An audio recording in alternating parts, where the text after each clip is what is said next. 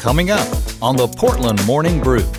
I have no restaurant experience at all, and I said it was like jumping off the high dive with no water. It's time again for your Portland Morning Brew. Casual conversations with business, city, and community leaders and influencers. Get to know your neighbors. News, views, and events all centered around our community. Now, here's your host, Troy Holden. All right, and welcome back to the Chamber Podcast, and this is called Your Morning Brew, and today we have a special guest with us. This is Jaska Russell, and I'm very excited to talk to her for the second time today because me being the consummate professional, I forgot to hit record the first time we talked, so... That means all the bleeps don't have to be bleeped. That's right. Maybe we can edit ourselves better this time. Yeah. As most of you know, Jaska has occasions, 5 chefs. She has event centers here in town, and we'll touch on some of that and talk about her love for the community in Portland and even go back in time a little bit. Now, the number one question that my wife had last night, she says, how does she have time to make all those crafts and things that she sells up there? And I said, I don't know if she does that or not. That's a good question. No, I do not make anything. Now, at home, I'm a crafter. I oil paint and I play the piano and I'm learning to crochet and piece quilts together. But as far as the shops at occasions, that is all bought merchandise. And I have usually a month out of the year, I'm somewhere. January and July mainly. I go to Atlanta, but I go to Chicago. I've gone to Dallas. I've gone to Las Vegas. I've gone to New York, buying things to bring to this little town of Portland, Tennessee. That's really neat. That's neat. I know I see some of those ventures that you post on Facebook. Very interesting to get to do that. Now, 5 chefs. For years, I had heard there were 5 chefs, and then it went down to maybe 1 or 2 or something. But tell us a little bit about that name.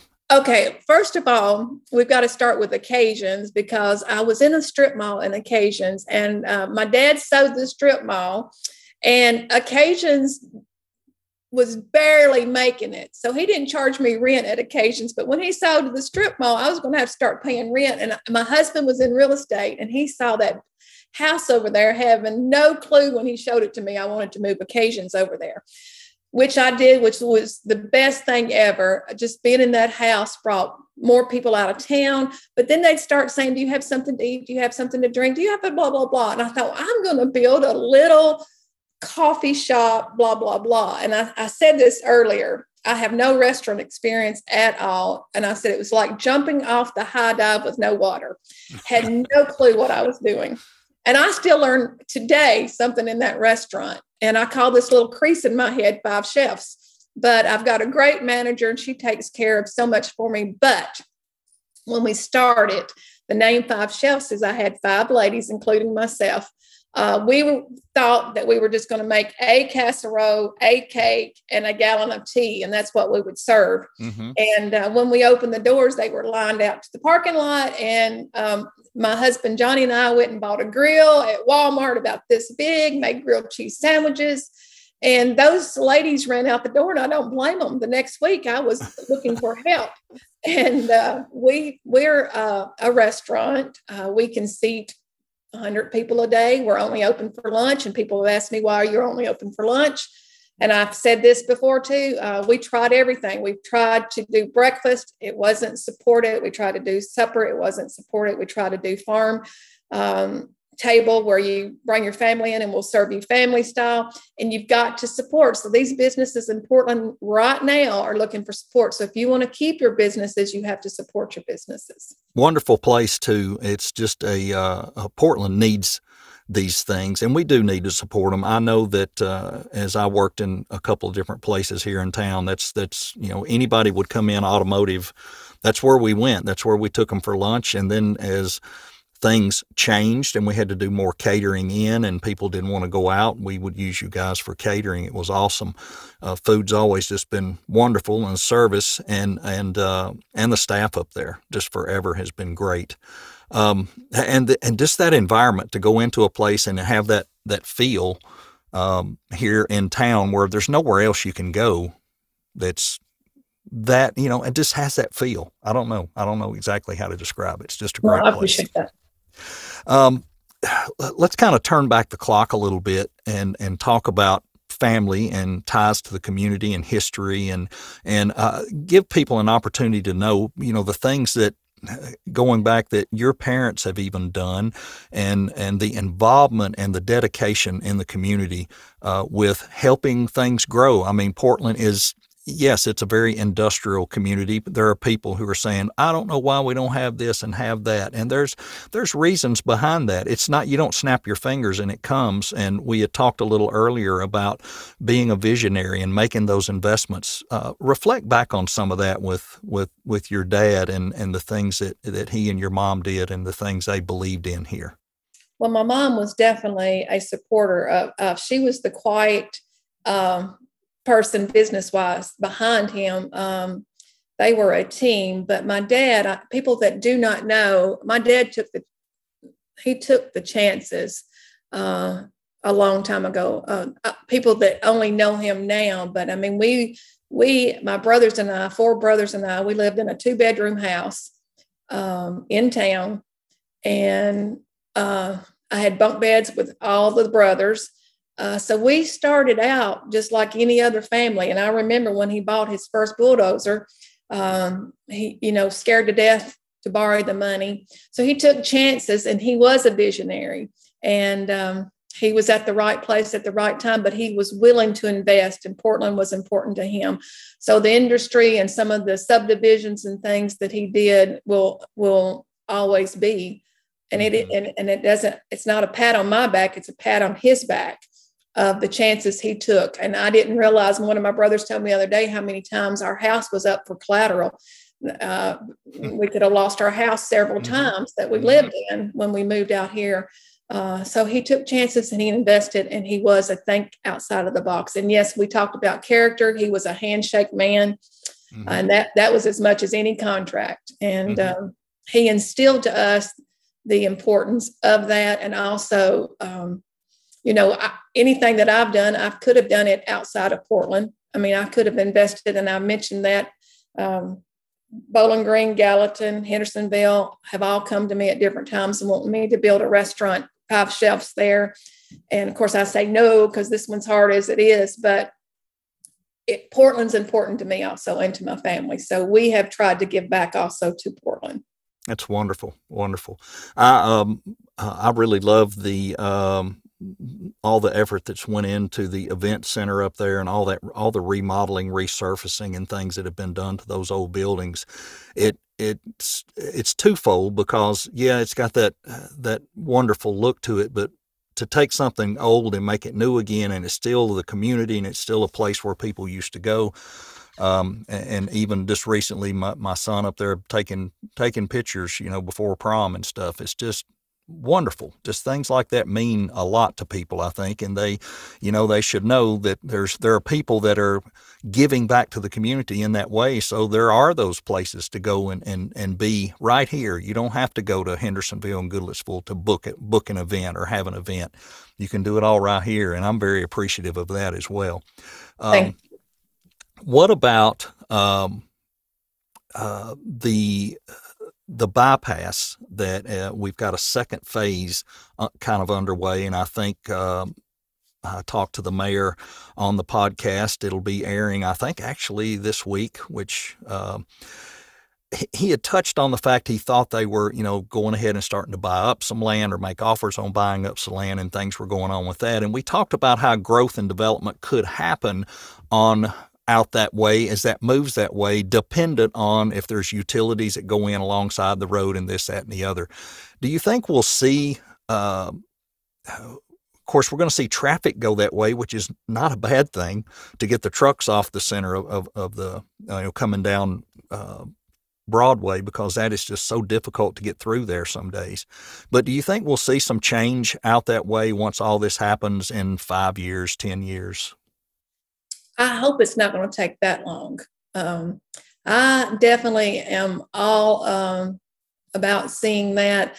And I've expressed with you, I want if it was what I would like is the community to stay small, downtown stay small, quaint, walking, coffee shops, libraries, churches, and build off of that bypass and then the interstate. So yes, I think people are already looking at us. I think the chamber and the city have worked hard, but it still takes that person to say, I'm going to invest.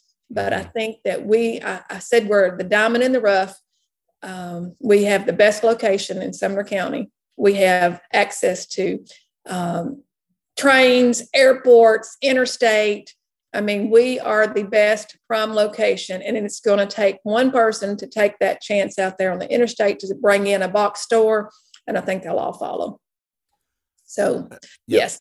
Yeah, I agree. And we just got to find that person that, like you said, is willing to take that chance, that visionary, that investor. And just as it happened many years ago with your dad on the industrial side, somebody will show up. I think they'll take that chance. And I agree with you. This is and I don't even think it's a chance. I think if they do it, they're gonna be in green real quick, because I think that it's the location and the interstate. So bring on those restaurants and whatever you want to bring out there. I think it's going to succeed. Awesome. How do we elevate our small town culture, I guess, and support these small town businesses and getting people more involved with not just the business or the chamber? And I know you and I talked about neither one of us are like physically involved at the chamber. They've got their staff, they've got their things. But I guess I'm trying to figure out, how do we better sell the benefit of being a part of the chamber, just being a member? Well, I've been a member ever since we cut the ribbon with occasions. And Alice Walker was the director. And it's through the years, Portland has grown and the chamber has grown with it. And you've got two young girls right now that are, fighting every day for businesses. And, I think that they are showing how important the chamber can be. And they're working with the city, and the city and chamber has to work together. But as far as me as a business, my name, Five Chefs, is on things that go out that the chamber sends because I'm a member. When people come in looking for things, our name gets out there because they go to the chamber. Most people that come into a city either go to the city or to the chamber to see what's going on in that town. Right. I am so proud of our chamber, and I'm so tickled they're going to get into a bigger building because, again, the chamber is not only for businesses, it's for the community. And we use the Strawberry Parade as an example. They work diligently for probably a month or 2 months or 3 months to get that going. But look at the people they bring in for just that one day. And that is because of chamber. That is nothing I did. It's these girls working hard to help these businesses for a day. So they do. I think that, if you're not a member of chamber, I think you should be. It will help you. It's a positive atmosphere. It's a growing atmosphere. I just think that they are dynamite in making this community in some of the things they do. Yes, absolutely. And that was a hard way for me to get to that answer, but we got there. That was exactly it, just encouraging people to join. It's not that you have to be involved and you have to be at every meeting or every event.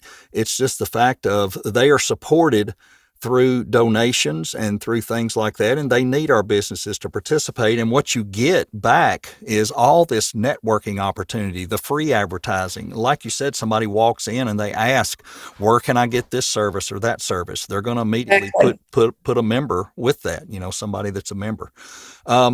Wonderful. So you mentioned a bigger building. Is that a secret thing, or can we talk? I don't think it's a secret. I mean, it went before the city council like 2 months ago. It all started with Farmers Bank, who I bless them for thinking of this. And I'm sure it was a win-win on each situation, but they The Farmers Bank gave it to the chamber, but through the city. So they're working on, I have no idea what they're working on, lease agreements and all that stuff, but I definitely think it's a win-win for Portland, chamber, Farmers Bank, and the city. I don't see anybody losing off of that. So they'll be able to have more community opportunities to bring in more people and industry, retail. I mean, it's just all going to be a step us up one more step to be able to, when they're bringing these retail people in, they're going to be able to show them a little more of what we have to operate on.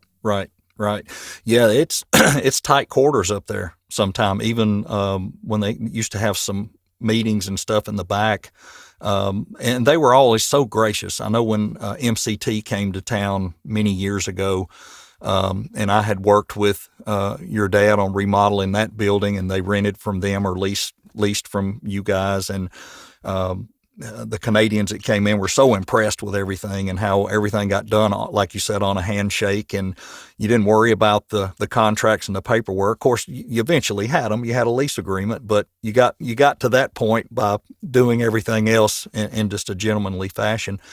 The ability we had was to go up to the chamber and hold job fairs, trying to hire people. We had no building, no business, no nothing yet. So they would, graciously allow us to use the back room up there and do job screenings and interview people. It was really great. And it's just has always since I've been here.